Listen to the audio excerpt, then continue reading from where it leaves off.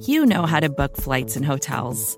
All you're missing is a tool to help you plan that unbelievable travel experience. That's why you need Viator. Book guided tours, excursions, and more in one place. There are over 300,000 travel experiences to choose from, so you can find something for everyone. And Viator offers free cancellation and 24/7 customer support for worry-free travel. Download the Viator app now and use code Viator10 for 10% off your first booking in the app. Find travel experiences for you. Do more with Viator. In 2022, Team Milk came together by sponsoring female marathon runners for the marathon in New York City. Today, they're more than 20,000 strong. In 2024, Team Milk is making an even bigger commitment to female runners and launching the only women's marathon in the U.S. designed for and by women. The inaugural Every Woman's Marathon will take place in Savannah, Georgia on November 16th, 2024. You can learn more and register for the marathon at everywomansmarathon.com. Hey, it's Max. Before we get started, I want to tell you quickly about a pair of podcasts that I think you might enjoy, in addition to the one you're about to listen to. The first is a new show from our friends at TED. It's called The TED Interview, and in it, the head of TED, Chris Anderson, interviews some of TED's most compelling speakers to take a deeper dive into their big ideas. The first episode just came out, and it's with Elizabeth Gilbert, who I interviewed a couple years ago for long form. And she and Chris talk about discovering your most creative self. She also explores her own journey of discovery over the last few months as she's reeled from the grief of losing her partner. You can find the TED Interview on Apple Podcasts or wherever you are listening to this show. Another show that you can find on Apple Podcasts or wherever you're listening to this is called Underdog. It is a limited run series, a weekly show up through Election Day about the Texas Senate race between Beto O'Rourke and Ted Cruz. I have been working on the show, full disclosure, and it's been fascinating. The race is the most expensive Senate race in U.S. history. I'm sure you have seen lots of clips of Beto O'Rourke flying around the internet for the last couple of months. We've got a bunch of people down there reporting on both campaigns. You should check it out. Search for Underdog or Beto or Cruz or Texas or I don't know. Go find the show. It's pretty good. Here is our show.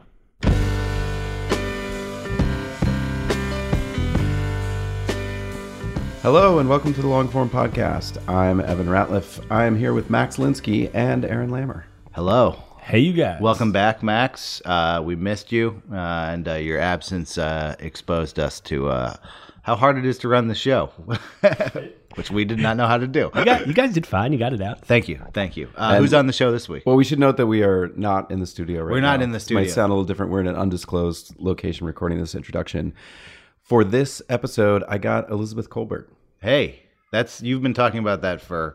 I know we say this around a lot of episodes now. This is the we've been waiting for years season of Longform. Yeah, this year we're getting the guests we've always wanted to get. So Elizabeth Kolbert, I don't know that listeners of this podcast would need any introduction, but she wrote The Sixth Extinction. She wrote Notes from a Field Catastrophe. She won the Pulitzer Prize. She's a longtime staff writer for The New Yorker.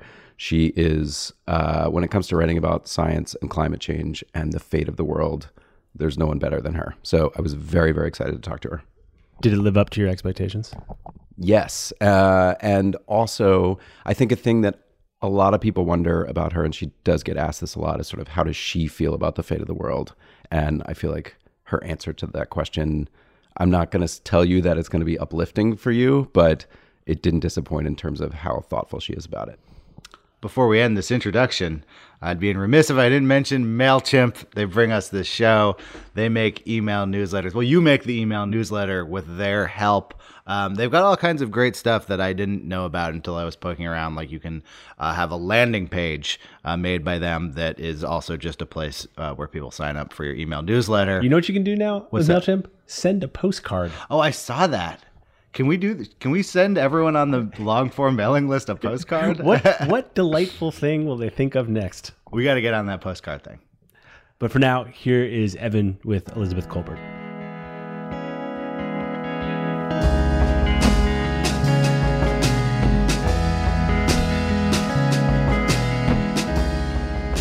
Elizabeth Kolbert, welcome to the Longform Podcast. Thanks for having me. When you say having me, we're in an unusual studio. I mean, I guess it's by New York standards, not a tiny hotel room. But no, it's a reasonable sized hotel room by New York standards, yeah. In kind of anticipation of an event that you have tonight. That's what's brought you to New York. And I noticed that the topic was immortality. Yeah. But it occurred to me just looking at it and seeing that you're sort of invited to talk about immortality, that I saw that you gave this Jonathan Schell lecture in the last year or so that was about the quote unquote the fate of the earth, and that you're a person that gets asked to come talk about humanity, the fate of humanity, the fate of nature, which at first I'm just curious how that feels. Yeah, it definitely feels often above my pay grade. You know, I'm a journalist and a big Jonathan Schell fan of the original The Fate of the Earth, and was asked to do it by Rick Hertzberg and couldn't say no. But it's not a topic that I typically really want to pontificate about. As a journalist, you know, you always hide behind other people, right? The people that you're interviewing. I would have much preferred to, you know, go around and ask a bunch of people than just sort of start rattling on about it. So it was a hard one. That was a hard one, actually. Well, I wanted to kind of start way back in your career to kind of find out how you got to be the person that people invite to talk about the fate of humanity. Because I know that you worked at the Times, but I didn't really, in doing some research, find that much about sort of how you got into journalism originally. So, I mean, obviously I'm very curious I know you grew up partly in New York City, if you were like a nature interested kid, or if you had interest in science and nature, or you had interest in literature, and where did that sort of start for you? Well, I actually grew up outside the city in Westchester. I was born in the city in the Bronx, but we, like a lot of families, as soon as I started school, my parents moved to Westchester, and I, you know, grew up, I edited the high school newspaper, the Mamaroneck High School newspaper. I was always interested in, I think journalism, I've always seen it as a way to, you know, meet interesting people, you know, sort of that old joke about the army, go interesting places, meet interesting people and, you know, not kill them, but talk to them, interview them. And it's kind of a, you know, vicarious life. And that appealed to me even as a young person. You know, I was going to go places and talk to people. And I actually grew up very much in, you know, the great days of, you know, Woodward and Bernstein. I'm a child of Watergate. I still remember watching Richard Nixon resign on TV, so I'm just old enough to have that been a formative experience. And then when I graduated college, I was going to study literature, actually. I studied literature in college, German literature. I had a fellowship to go pursue German literature in Germany. Pursue the study of some exactly, level. Exactly. And I entertained, you know, going on to graduate school in German literature. But as soon as I got to Germany, I was in Hamburg, I realized I didn't want to do that. I started freelancing, stringing. I was a stringer for the Times. I was a stringer for Newsweek, actually. How did you make that happen from being in a literature grad school to that? You know, you just show up. I mean, I would still advise young people who want to get into journalism to, you know, 99% is just being there. And I was there, and it happened to be a moment when the U.S. was actually putting Pershing missiles in Germany, and there were a lot of protests, and they just needed people out on the streets. I remember being out on the street during some kind of scary protest with the German police marching around in riot gear and stuff. But, you know, it wasn't glamorous work particularly. It was just you fed. That's the way a lot of stories were put together then and are still put together now with stringers. And in those days, you know, you didn't get any byline credit. You just fed to the correspondent. And, you know, it was, I'm going to be frank, so I don't even remember if they paid me. But then, you know, I caught the bug. This was a lot of fun. It was an excuse to be in the middle of a protest, to be somewhere where you were unwanted. I kind of liked that part too. And I managed to get a bunch of bylines in the Times, eventually travel section. I remember I wrote a travel piece, which in my memory it was about eel soup. And in my memory, the first line is, waiter, what's this eel doing in my soup? But I don't know if that's really how it started. Anyway, And I got a job as a copy person at the New York Times when there were still copy people. That's a rewriter or a copy editor kind of? No, it's way lower down the totem pole than that. It comes from the days when New York Times reporters typed on typewriters on what was called an 8-part book, and that was just a sheaf of carbon paper, right? So copy, it was a copy boy originally. You'd yell copy, the copy boy would take it, divide the sheaf into, one went to makeup, one went to the editors, blah, blah, blah. Now, by the time I got to the Times, it was already an antiquated term because they were computerized. There was no more copy, but we were still called copy people. We sorted the mail. We were absolutely bored out of our minds. We were very competitive with each other, and there was an understanding that some of us would get jobs and most of us would not. So it was very, everyone was always looking over their shoulder. Oh, wow. And you had already done reporting. So you went from having done reporting to then doing this job. Yeah, but I don't want to exaggerate I was a kid and I had, managed to get a couple bylines in the Times, a couple bylines in Newsweek by sheerly, as I say, by dint of having been there, just being there. I was in Germany, for example, for the 40th anniversary of D-Day. I happened to be there. They sent me out. I spoke German.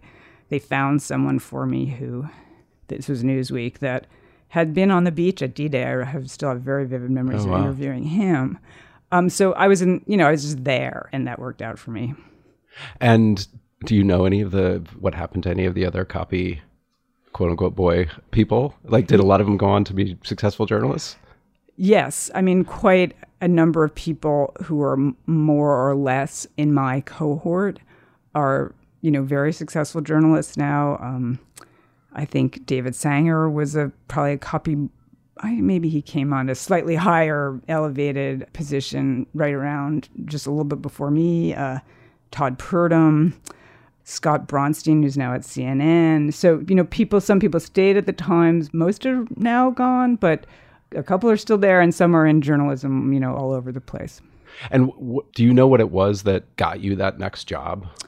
Well, it's funny that you asked that, because I always thought that it had been at those days, Germany was divided, the bureau was in Bonn, and that the Bonn bureau chief, who was Jim Markham, who's a very nice guy, who I always thought he had gotten me the job, helped me get the job, because I sort of put him down as a reference. And then years later, I met him in New York, and I thanked him for helping me, and he said he hadn't. So I don't know. I think it was a low-level job. It wasn't like they were hiring you for anything except to sort mail, which, I really was qualified to sort mail. So it was no great, accomplishment to get that job in those days. Nowadays, those jobs simply don't exist, But in those days, It was, I felt very lucky to get it, but it wasn't like, it was just the first foot in the door kind of thing. Yeah. And did you feel like a natural reporter? We always have people on, some people who are very shy and still, even though they have all kinds of accomplishments in journalism, they still don't like to knock on those doors or make those, introduce themselves. Where did you fall in sort of personality-wise approaching reporting?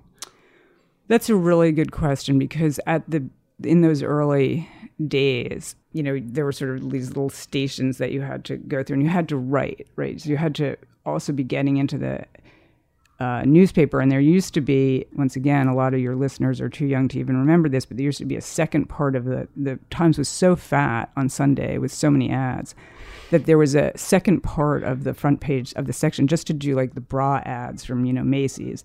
And on the side, a column that ran down the side was called a gutter, and a story that ran on top, let's say it was like a 3/4 page ad, and you had to stick a story on the top. It was a shelf.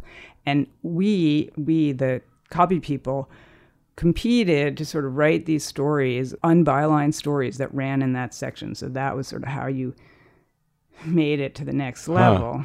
And then when you became a sort of cub reporter, rookie reporters, or probationary reporter, you got, the worst possible assignments. So, right. I remember, being on, there was a guy, he was sort of the political boss of Queens, and he had tried to kill himself, and there was like literally a suicide watch in front of his, someone was stationed. This is common resources the paper had at that time.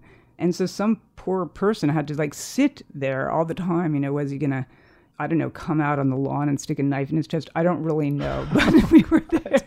We were there all the time. You were going to capture the moment. It was so tedious and so cold, actually, I remember. It was like we would just, and that was the kind of assignment you drew. And I was pretty ambivalent for quite a long time. Like, is this really, do I really want to spend my time sitting in someone's driveway, luridly, pruriently waiting, hoping, is that something awful is going to happen?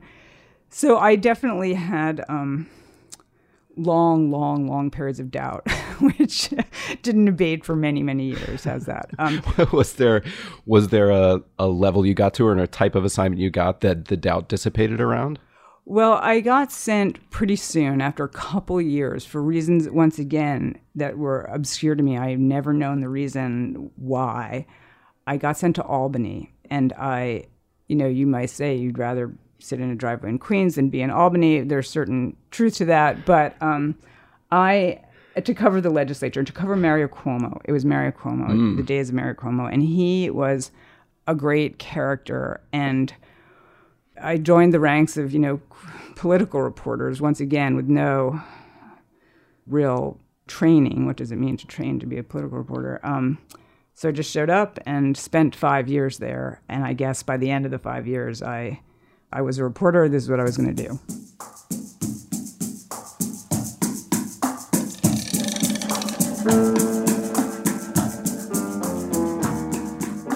Hey, it's Max. I'm going to put Evan and Elizabeth on hold for just a second and tell you a little bit about some sponsors that are making today's show possible. First up, Skagen. There's a story behind Skagen's Danish-inspired watches and jewelry. Skagen's inspired by the people who have become known as the happiest people on earth, the Danish. When you take a closer look, it's easy to see why. The Danish culture focuses on what's meaningful, being part of a community, making time for relationships, and living in the moment. Skagen's minimalist design reflects that less is more lifestyle. They've got men's and women's watches, jewelry, and even smartwatches in a variety of styles. They create styles driven by their guiding principle, good design for better living. Skagen products look right any time of day, anywhere in the world, now or 10 years from now. Because simplicity isn't just beautiful, it's versatile, and it's timeless. I myself am currently wearing a Skagen watch. It's one of these smart watches, but it doesn't look gooberish. You don't look like a goober wearing it. It just looks like a normal watch, except it can do all this other stuff because it is intelligent. It's a smart watch. I'm wearing it right now. It's great looking, nice leather band. Thank you, Skagen, for the watch. Thank you, Skagen, for the support. Visit Skagen.com to get a special discount on your first purchase when you sign up for emails. That's SKAGEN.com. Thanks to them, and thanks also to Squarespace. You should turn your dream into a reality. And if you're going to do that, I suggest you do it with Squarespace. They make it easier than ever to launch your passion project. Whether you're looking to start a new business, showcase your work, publish content, sell products, or more, Squarespace is the tool for you. With beautiful templates created by world-class designers and the ability to customize just about anything with a few clicks, you can easily make a beautiful website yourself. Squarespace's powerful e-commerce functionality lets you sell anything online, and analytics help you grow your site in real time. Everything's optimized for mobile right out of the box. There's nothing to patch or upgrade ever. You don't need to know a lick of code. Everything just works. They've got amazing customer support. It's 24/7. It's award-winning. You're not going to hit a snag, but if you do, they got your back. Go turn your dream into a reality. Build that website. You know Squarespace is the best way to do it. Head to squarespace.com/longform for a free trial. That's squarespace.com/longform. And when you're ready to launch, use the offer code longform. You'll get 10% off your first purchase of a website domain. Again, that's squarespace.com/longform. Offer code longform. Thank you, Squarespace. They have been with us for a very long time. We appreciate their support. Now let's get back to Evan and Elizabeth.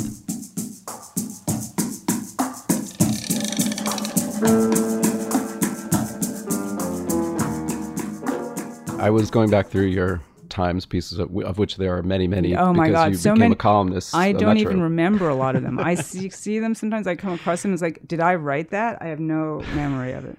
But there's especially a kind of bulk of them in this sort of 90s pre 9/11 New York, where it's like early Giuliani and, you know, Al Sharpton and like all of these things that are happening in New York. And it made me wonder, I mean, I feel like the natural evolution at the Times is someone goes, you know, to different departments in Metro, and then maybe they become an editor, and and you were there capturing this moment, and it feels, just looking back, like a natural step would be you would now become an editor at the New York Times. And I'm wondering how that, instead you ended up jumping to the New Yorker.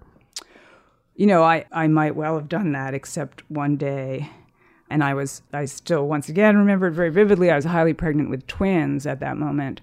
I got a call, and it was David Remnick on the phone, and that was that. And was it out of the blue? Was there any indication prior to that call might be coming? Like, oh, I've had some conversations with them, or it just like there it was?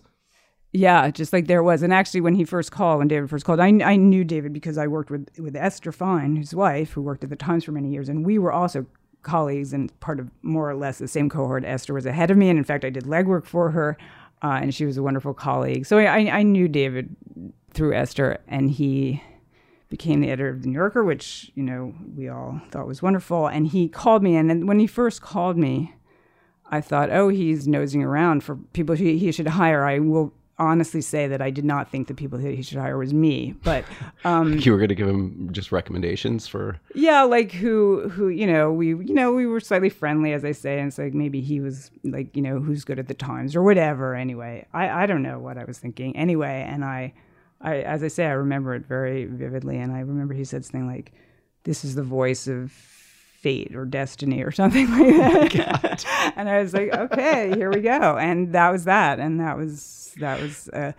I will say that, like, the Times is a great place to work, and it's become a freer and looser place to work, but it was much more staid even at the time, and everyone felt like they had something grand to say, that it was hard to get into the pages of the Times, and was looking to break out in some way, and I certainly was. So while I was perfectly happy at the Times, I was really happy to get the call from David. And was there any sort of purview around it that you would come and write about this and that? I mean, obviously you knew a lot about New York City, covering very intimately. Was there not a beat per se, but some area that you were supposed to be after? Yes, absolutely. I was supposed to be writing a column called Around City Hall, which had been written by a woman named Andy Logan for many years. It was a wonderful column.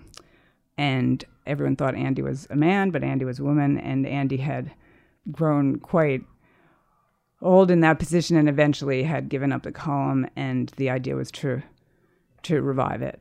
And I did that, in fact, but only for a few years.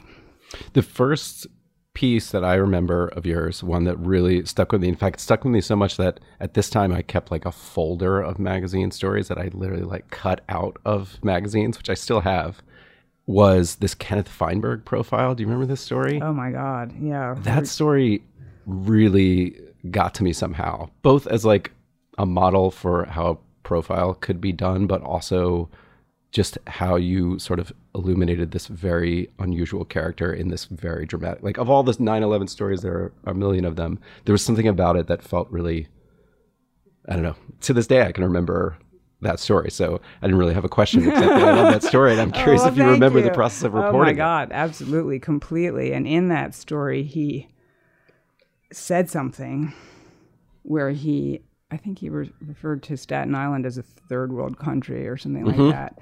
And I knew as soon as he said that, I was like, oh my God. You know, the way reporters do know, like, when you get something that you know someone's going to regret having said. And I had it on tape. And, when it came out, that was the only thing everyone focused on in that story. That actually made news. And, it was one of those painful things that you go through as a reporter, because it's like you feel your both obligation and you'd be a crazy as a journalist not to print it. Yeah. But I knew that, let's just say, it wasn't going to make his day any easier or his work any easier.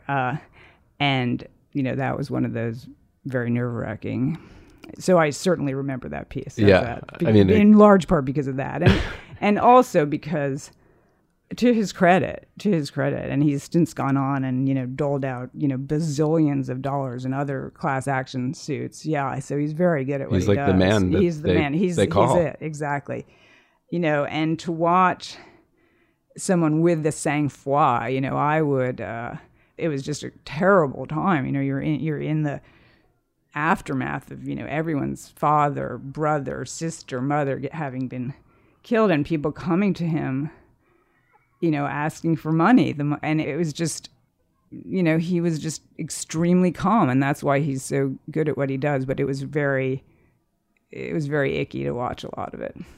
When you made that transition from newspaper reporting, where you're doing multiple stories a week, or sometimes as many as 4 or 5 probably, to spending that kind of up close time and trying to capture not just the news of what that person is doing, but capture their personality, did you feel like you had to develop different skills or change the way you approached your work when you got to the New Yorker? Or was it something that you were just like, I'm waiting for this opportunity to do exactly this? I used to feel like I had to start from scratch, really. I think the key is really the way, a newspaper article was written, even a quote unquote feature story was written so that if you didn't read, your goal was to get it on the front page. And if someone didn't read Beyond the Jump, and in those days, there's, a Metro front page. So if someone didn't read Beyond the Jump, they still got the gist of the story. And that was how you wrote I want to say a lot of your effort at the Times went, and perhaps less now because the physical paper is not so important anymore, but it went into, selling that idea, right? So writing the lead so that when it went into the front page meeting, it would jump onto the front page. Now, when you are writing 5,000, 6,000, 7,000, 8,000, 10,000 words, you do not want your reader to get the gist of the story in 3 paragraphs. Au contraire, you need a way to draw them into the story, but not make them drop it. And so those two, they're almost the obverse writing process of like, how can I actually introduce enough suspense into this story so that you continue to read? And that took a pretty big mind shift. And when I looked at your Time stories, I couldn't find any stories about science. I couldn't find any stories about research, much less global warming and all the things that you're now known for writing about. So I'm very curious about the moment when those sort of opened up for you as stories that you thought, I'm going to move into this area, and whether that was daunting because you hadn't done it before, or whether it was somehow liberating that you didn't come from science writing or that kind of background. Yeah. Well, what happened was, as I said, I was sort of hired to do this Around City Hall column, and a couple of things converged at the same time, one of which was the, 24-hour news cycle. So I went to the New Yorker in 1999, and web journalism, and it was just starting, really. And so journalism was changing really, really fast. And as a weekly, the New Yorker had to figure out how to deal with that. And I think that this idea, it used to be that these columns would be written and the events that they alluded to, maybe you'd read about them before or whatever, but they were Andy Logan's take on them. And so even if they were a few weeks later, you just read them because they were great stories and great pieces of writing. But it didn't seem really viable anymore to have something that people had, that had been covered to death. Like, Rudy Giuliani was the mayor, and he, of course, everything he did got covered voraciously, and he was a great character and a great story. But, it was very hard to have something come out, 2, 3, 4 weeks later that had been so thoroughly covered at the moment. And so I, as a journalist, and the magazine as a publication, had to kind of think, how do we want to deal with this? And so I started to think, well, what are the stories? I mean, one of the mind shifts that had to take place when I went to the New Yorker, and it was hard to get my mind around, right, was this is not going to appear tomorrow. It's not going to appear, next week. It's going to appear much later. So I started thinking, okay, what are the stories that are always going to be here, and I have always been, even though I didn't write very much about environmental issues, I've always been interested / concerned about them ever since I was a kid. And I was very influenced actually by Bill McKibben's first book, The End of Nature, like what is going on here. And so when I started to think about if I wasn't going to do this column anymore, what was I going to do? And I started to think, the New Yorker had this great tradition of environmental reporting, and maybe that was a thing to do. And I started to look around, actually, for a story on climate change. At that point, the U.S., George W., had just pulled the U.S. out of the Kyoto Protocol. Yeah. And I sort of had this idea in my head, is global warming a big deal or not? Let's just solve that once and for all. The New Yorker's a great place to do that, and let's just lay this issue to rest. And I literally just started to call around looking for a global warming story. And then September 11th intervened, and I got sort of sidetracked for a year or two. And then I came back to it, and I finally found this. Someone told me about this little island off of Alaska that was basically disappearing owing to climate change. And I proposed to David a piece about climate change in the Arctic. And David Remnick came back and said, well, if you really think this is a big deal, why don't you do a 3-part series? And that is really how this all started. I did not have a 3-part series in my head. I had to go find it. But I said, I came back. I took a few days to think about it. And I came back and I said, okay, if you give me a year, I'll give you a 3-part series. And that was our deal. Wow. And so that is really what you want to hear from an editor. Yeah. I'm going to pitch you a story. Yeah. How about 3 of those? Yeah. So it was, I mean, be careful what you wish for. It was really actually quite a painful process for me. I'd never done anything like that before. And I didn't have, as I said, I didn't have the 3 parts. So it was like, oh my God, what have I gotten myself into?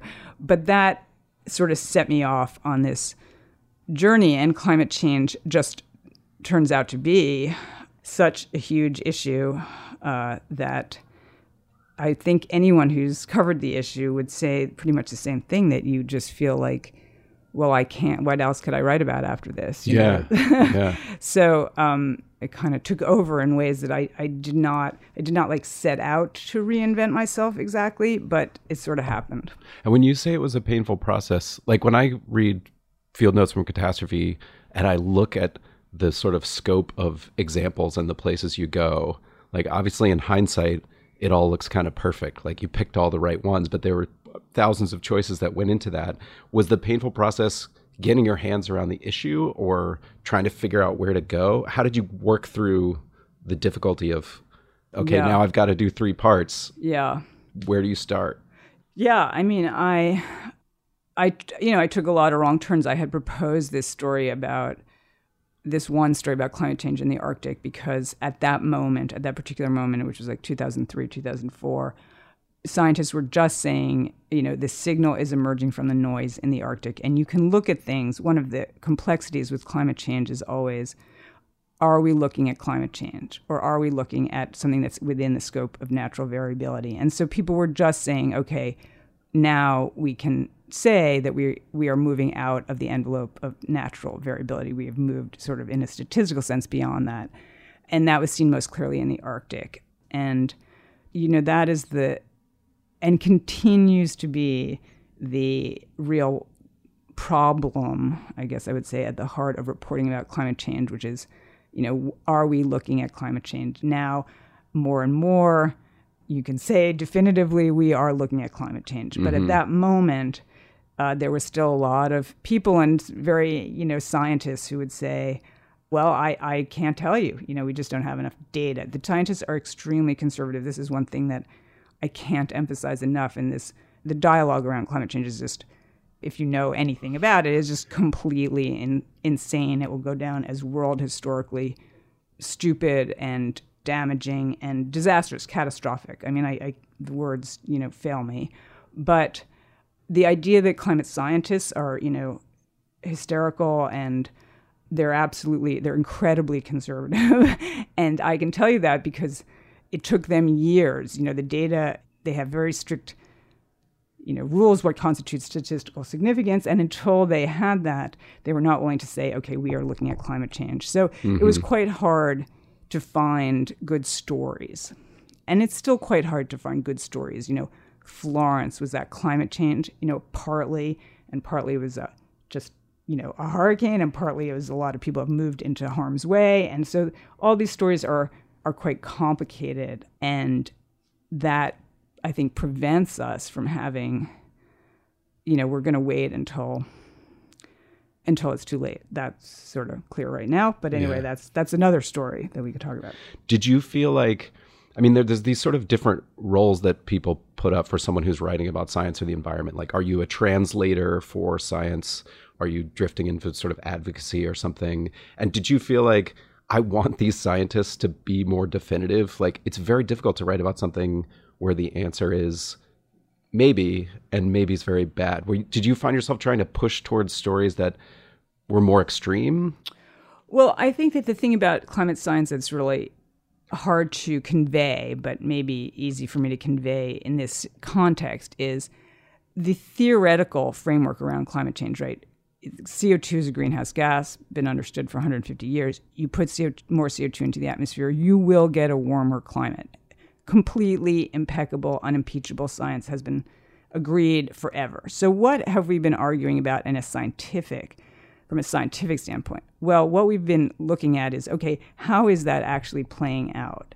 And so on some level, that's irrelevant. We know, if it doesn't happen this year, it's going to happen next year. If it doesn't happen next year, it's going to happen the year after. So we know that this thing is only moving in one direction. But so the scientists, so you had two groups of people. One are the modelers and the theoretical people who are like, look, this is going to happen. And by 2050, this is going to happen. By 2100, this is going to happen. And then you had the guys on the ground who I think had a certain territorialness, to be honest. Like, we are not just listening to you guys who sit at your computers in New York. We're out here in the Arctic. So there was a certain kind of, this is getting into the sociology of science, which is pretty interesting, unfortunately. But so these guys were saying, well, I will believe it when I see it, on my research plot, in my research. And for example, I went out into the field with a guy who studied permafrost, and he had a network of stations or whatever, and he saw they were warming, definitely, but he was like, oh, I don't know, he was still kind of agnostic. This is like 2003, 2004, what's going to happen? And just recently I read him, he's been taking the same measurements for another, 12 years or whatever, and he was like, oh my fucking God, this is a disaster. I was like, what was your first clue, Sherlock? We all, but people are always waiting for their own data to show it. That is how they respond. Yeah. Like, it's not like the scientists are on team science. Exactly. And team science makes some sort of determination. Exactly. And so this idea that scientists are some part of some cabal or conspiracy, absolutely on the contrary. Someone who they would love to pull down, have the secret clue, I discovered X, that disproves all your models. But unfortunately, it just doesn't exist. I've heard you talk a little bit about this, but in both books, reporting for both books, it feels like it's both these very weighty and in many ways depressing issues, but also the reporting trips are kind of incredible. Like, the places you've been and things you've seen seem really fun to me as a reporter. Just, I would love to take that trip and go along with that research. Do you experience that in the moment? Oh yeah. I've been to amazing places in some of these reporting trips, and some of which were, quite miserable, to be honest. Like, going that trip with the scientists who were studying the permafrost, it would rain most of the time. We were up on the north slope of Alaska, in the rain, hunched over, taking permafrost readings. But it was still an amazing experience, and I have very vivid recollections of it. So I've had a great time, and that sort of gets back to, originally why one gets into journalism, to lead this vicarious life. I'm not sure I would want to, spend my life taking permafrost measurements, to be, really honest about it. But it was great to do for a week. It was really interesting. And do you sort of project the knowledge that you have with scientists? Like, when you go on one of these research trips, do you sort of try to ask questions like you don't know anything? Or, I mean, you obviously have been covering this a really long time. So it'd be hard to argue that you could go in and be like, what's that? What's this? Or do you try to demonstrate to them more often, like, I know about this, I'm trying to get to a level deeper than what you would tell a naive person who is along with you? Doesn't turn out to really be an issue, because usually when I'm out with someone, we're talking about the pretty nitty gritty of what they're doing. A lot, 90% of which will not make it into whatever I write because it's just too technical. But for me to understand, how X process or Y process works, no one is out there at this point saying, is the world getting warmer? That's not a question that we're asking anymore. So we're asking something else, and we're asking something often pretty, I don't want to say obscure, but it's pretty specific to the site or to the... So every time I am starting usually not from 0, but from 10 or 20, and there's still tons and tons of stuff to ask that I don't understand, as I say, some of which is pretty technical. So that I haven't found that to really... I haven't had to play the naive. I often am pretty ignorant of what this person's doing. Once you had finished Field Notes on Catastrophe, and you mentioned sort of once you start covering something like global warming, it's very difficult to then say, well, now I'm going to do what might seem slightly more trivial stories. So how did you then find a story as big as that one? Things come to you in a way. So after I wrote that series in the New Yorker, people came to me and said, well, you left out this big part of climate change, or a big part of what we're doing. Dumping billions of tons of CO2 into the atmosphere also means dumping billions of tons of CO2 into the oceans, and that's ocean acidification. So I wrote a couple pieces on that, and then a couple things just came together. This group was pursuing this idea that we're living in a new geological epoch, the Anthropocene. I wrote about that. And then we had this terrible bat die-off in the Northeast. Suddenly bats were dying right in my own backyard, and all these things kind of came together in this sort of cloud in my mind of like, how could I write about all of them? How could I write about, climate change being actually just one of the ways that humans are changing the planet on what's often referred to on as geological scale. And that's sort of how the next book came into being. Well, so this leads me to probably the biggest question that I've been waiting to ask you for a long time. And it comes actually from Ta-Nehisi Coates, who I've had on the podcast several times. He's always saying, you have to get Elizabeth Kolbert on. She's my favorite writer. Really? You have to get her on. Well, he's a tremendous writer. He's one of my favorite writers. I think he deals with a similar question that you often do. And he said, if you ever have her on, in fact, I think we even kept this in the podcast. If you ever have her on, I want you to ask her, does she think it'll make any difference when she writes, when she sits down to write? Does she think this is going to change something? And so, do you? That is a really, really good question. I think that I still believe in a place called hope. No, I still nurse that idea that in my heart of hearts, that something that you write, that there's some key to this all, like we're all looking for the skeleton key that's going to unlock. And people are going to go, oh, yeah, that's why we have to do something. And so I don't want to say that I've completely dispensed with that. I think that that's what motivates most journalists. I think this information is going to somehow make a difference. On the other hand, I have dispensed with a lot of that. We are now so deep into all this that it's really...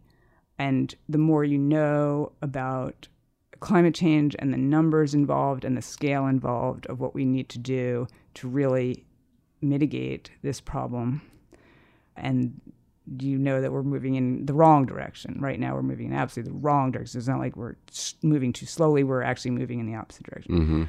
It's very hard to say, oh, well, I anything I write is gonna turn this battleship around. So I sometimes say that I continued to write, more or less out of two possible impulses, I suppose. One is that sort of bear witness impulse. William Vollmann has these 2 volumes out, these 1,000 pages, right, each. Mm-hmm. And he has framed them as like, in the future, people want to know what was going through their minds, And so that's part of it. Like, in the future, people might, want to know, what did a coral reef look like? What were people saying, in the year 2018 or whatever? And part of it is sheer sort of spite, I'm going to keep writing, you're going to keep ignoring it, but I'm still going to keep writing, So all of those things are mixed up, and I don't have a clear answer as to why I continue along a path that is, is painful and frustrating, and on some level, that your readers don't want to read. And a sort of ancillary question to that is, I have the paperback version of Field Notes, and you added material to that, a decade later, which was mostly sort of depressing. But there's a sort of part in there where you say something like, I get asked over and over, what should people do? And I'm curious about how it feels to have the expectations of people on you, both in terms of what they should do and also wanting you to say that it's going to be okay.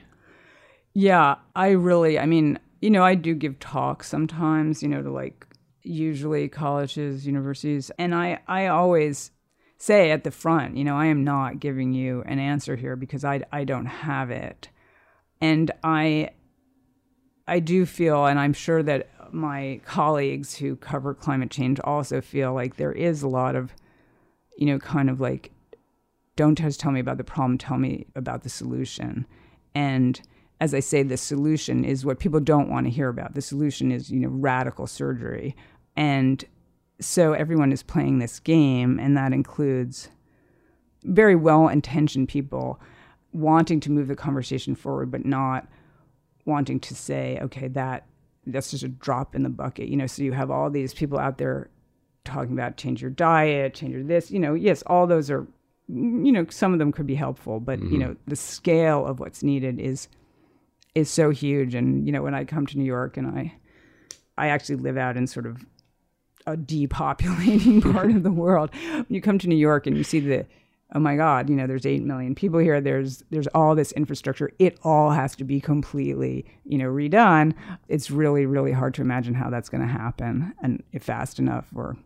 So it's so daunting. And I don't feel like, I really don't want to take that on, to be honest. I don't want to. There are a lot of people whose job it is, who get paid to, and who are thinking about it, who are very smart, and they have the idea that everyone comes to, the only thing that anyone can think of that really will make enough of a difference is to put a price on carbon, right? Yeah. So you emit carbon, you're going to pay for that, and that's going to induce a lot of changes in our economy, because it's an economy-wide change that's needed on such a profound level. And that's why you are seeing this fight to the death. We are in a fight to the death between the very, very significant economic interests in fossil fuel infrastructure, which is not even just the coal companies and the oil companies and the utilities, just to name a few, but everyone who's embedded. We're all embedded in this fossil fuel economy, and we have to radically change that. And so there is going to be, you have to build a new economy. That economy doesn't exist yet. There's no constituency for it yet. So we need people who are invested in that future. People often say, it's going to be young people. I hope it is young people, because they're going to, our kids are going to really, really feel the impacts. We are already going to. I used to think, I won't be around to see some really bad impacts, but now I'm not so sure about that anymore. I mean, here are the fires. Here are some of it. Yeah, it's an August day. We're in October. Yeah, it could be in August. I have a sort of similar question about the species extinction, which is that, in a way, like, that information is something that people could find out. Like, you could find out how many species are going extinct. Like, someone could go look it up. It's not, but then you've gone out and sort of conveyed that at a very specific storytelling level. And that has a powerful impact on the reader when they read it. But I feel like there's a chance that a lot of readers are also like, oh, that's horrible, that frog, that beautiful frog. And then, they go on with their daily lives. But you have to live with it for a longer period of time. I'm just curious how that weighs on you, being constantly exposed to this knowledge that most of us probably spend our time trying not to think about. Well, people say, how do you keep from getting depressed? And my answer is basically, I don't keep from being depressed. Now, I'm probably a naturally depressed person, so maybe the two found, we found each other. Form follows function, But, it's a very, very gloomy picture. And the only thing that I sort of take, solace from, I suppose, is when you look at it in the larger scale, long-term scale or whatever, we humans have been at this for a long time. And the megafauna extinction, when, I think it's pretty clearly was driven by humans, 10,000 years ago. So It's not like we just figured out how to drive things extinct. We actually have been doing it for quite a while. Now, I think it's true. Unfortunately, there are so many of us, and our technologies are so powerful, and we're changing the world so dramatically and so fast that we really are getting potentially to a crisis point. I don't know when that will arrive. I don't know exactly how it will arrive, but I fear that it may arrive where some of these systems that we still depend on, even though we don't appreciate that, especially when we're sitting here in Manhattan, will fail in some big way. And I don't know. People have lived for a long time since, before I was born, with the specter of nuclear annihilation. So, to go back to The Fate of the Earth and Jonathan Schell. So, we've lived under this cloud of self-destruction for a long time. We're still here, 7.6 billion of us. So what the future holds, I really don't know. I am radically skeptical about that, but I do know that it's going to be, it's going to be hotter. I can tell you that. How's that? Do you ever feel the pull of activism? Like Bill McKibben's been out there, getting arrested and, sort of went a little more in that direction. Yeah. I'm sure any of those organizations would take you, or you could start your own at this point. Do you ever feel the impulse towards that? Sometimes I feel like, would it be more useful than writing another story, as you say, just to chain yourself to the White House gates and get arrested. And I really admire what Bill has done tremendously. I think, when people ask me what they should do, I say you have to find out what motivates you and what you want to do on some level, and try to do the best you can on that path. And that's sort of the way I feel. I'm not an activist. I don't actually feel like I am a great motivator of other humans, and so I just, and you could say that's a cop-out, and I'm willing to entertain that idea.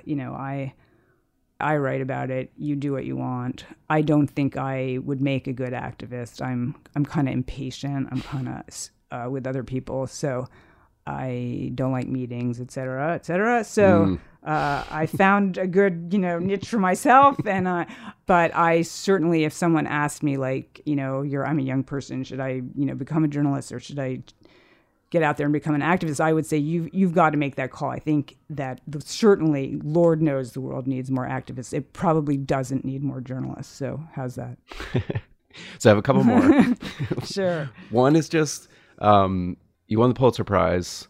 The Sixth Extinction got sort of a level of attention that found you on TV, on The Daily Show, in big places. And it makes me wonder if now when you do reporting, do people sort of see you coming in a different way, or want something else out of you, or have the expectations changed around subjects when you approach them?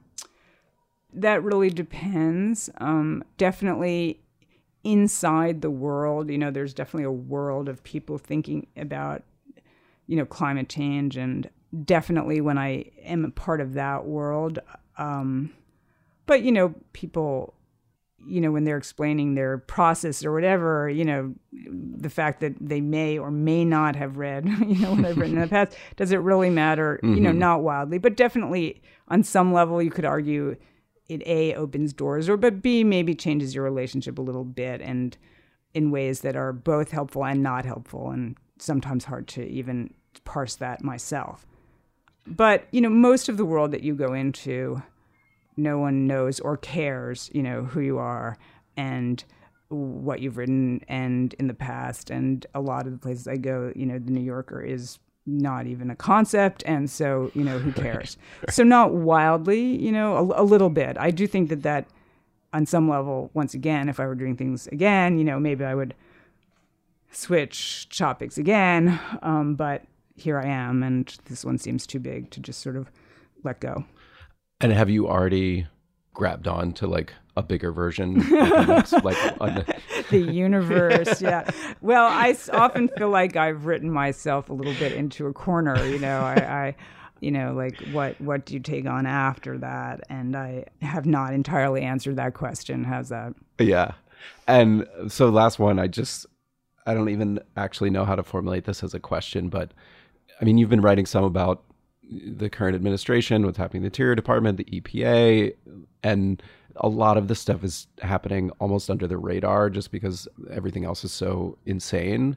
But, I was reading some of the just news stories that you wrote, like about even what could happen to the Clean Power Plan if Trump is elected, and then it's like exactly down the line of what could have happened has happened.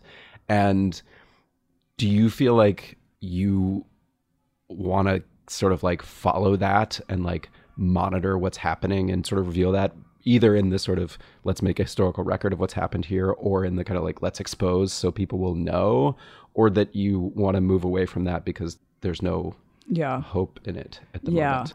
That's a really good question. I'm actually quite torn about that. And you could spend your whole life, unfortunately, every single day howling into the wind about what they're doing. And I think people are writing about it, absolutely. And, and the Times and the Washington Post, they all have some great people on this beat and breaking things that there are a lot of things that the administration is doing openly, and there's a lot of things that they're not doing openly.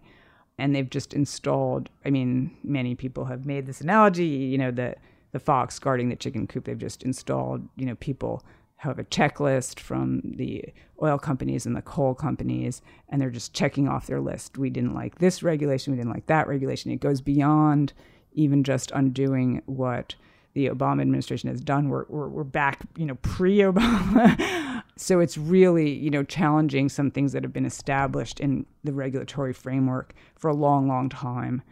It's going to be litigated up the wazoo. It's why the Kavanaugh appointment is actually one of the most, I think, consequential aspects of it is he's terrible. He's very consistently ruled against environmental regulations, and he will do that at the Supreme Court. So now you'll have this situation where the utility companies, the coal companies, whatever, will know, well, let's just take it to the Supreme Court, and they'll void it. So we are in a desperate situation, and that is going to last as long as this court is split 5-4. And so it's very depressing. Thinking out into the future is really, really, it's hard to see your way out of this, even if the country electorally kind of wakes up to, well, that's not really what we want. You're going to have this litigation that's going to go on for decades. So it's really gruesome, and I think that it absolutely should be written about every single day. I'm not sure that I am the person to do that. I'm not in D.C., Mm-hmm. But I also do wrestle with that. Is there some way that I could contribute to bringing that story, home to people? Do you ever think about writing a story that's just like, it's too late? Well, I on some level, I've written versions of that story many times. I guess that's true. Yeah. But, it's never too late. It's too late to do X, Y, or Z, and it's not too late to do Q, R, S. That is the situation we're in, to be honest. Yes, it's too late for some things, but it's never too late to alter this trajectory. Hopefully, there is a lot of uncertainty here. The one question that has never been exactly nailed down and won't be until ex post facto is what's called climate sensitivity, and that is you dump X amount of CO2 into the atmosphere. What is the temperature change that you get out ultimately after 100 years, after 200 years, after 1,000 years? And there's a wide range of, just statistical uncertainty there in the models. And if it's at the low end, we may skate through. And if it's at the high end, we're screwed. So we have to act with the hope, that we can avoid the worst. But we have to act. We can't just la, which is what we're doing. Well, I'm grateful that we have you writing about it, and also for taking the time to go on the podcast. Oh, well, thanks for having me. Thank you.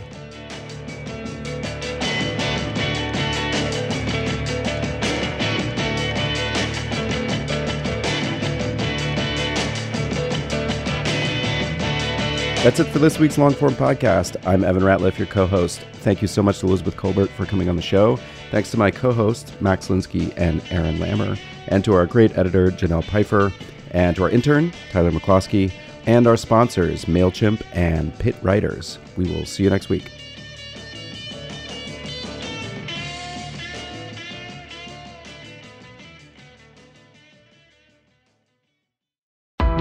Why do you run? Why does anyone? I always thought that runners loved running, and that's not the case. Most runners hate running, but they choose to do it. In the new docuseries Running Sucks, brought to you by Teen Milk, Abby Ayers learns why women runners everywhere are driven to go the distance. It really is about taking my power back and proving myself wrong. Teen Milk is about fueling women's performance and helping them along their marathon journeys. You can sign up now for the inaugural Every Woman's Marathon taking place in Savannah, Georgia on November 16th, 2024. Learn more and register at everywomansmarathon.com.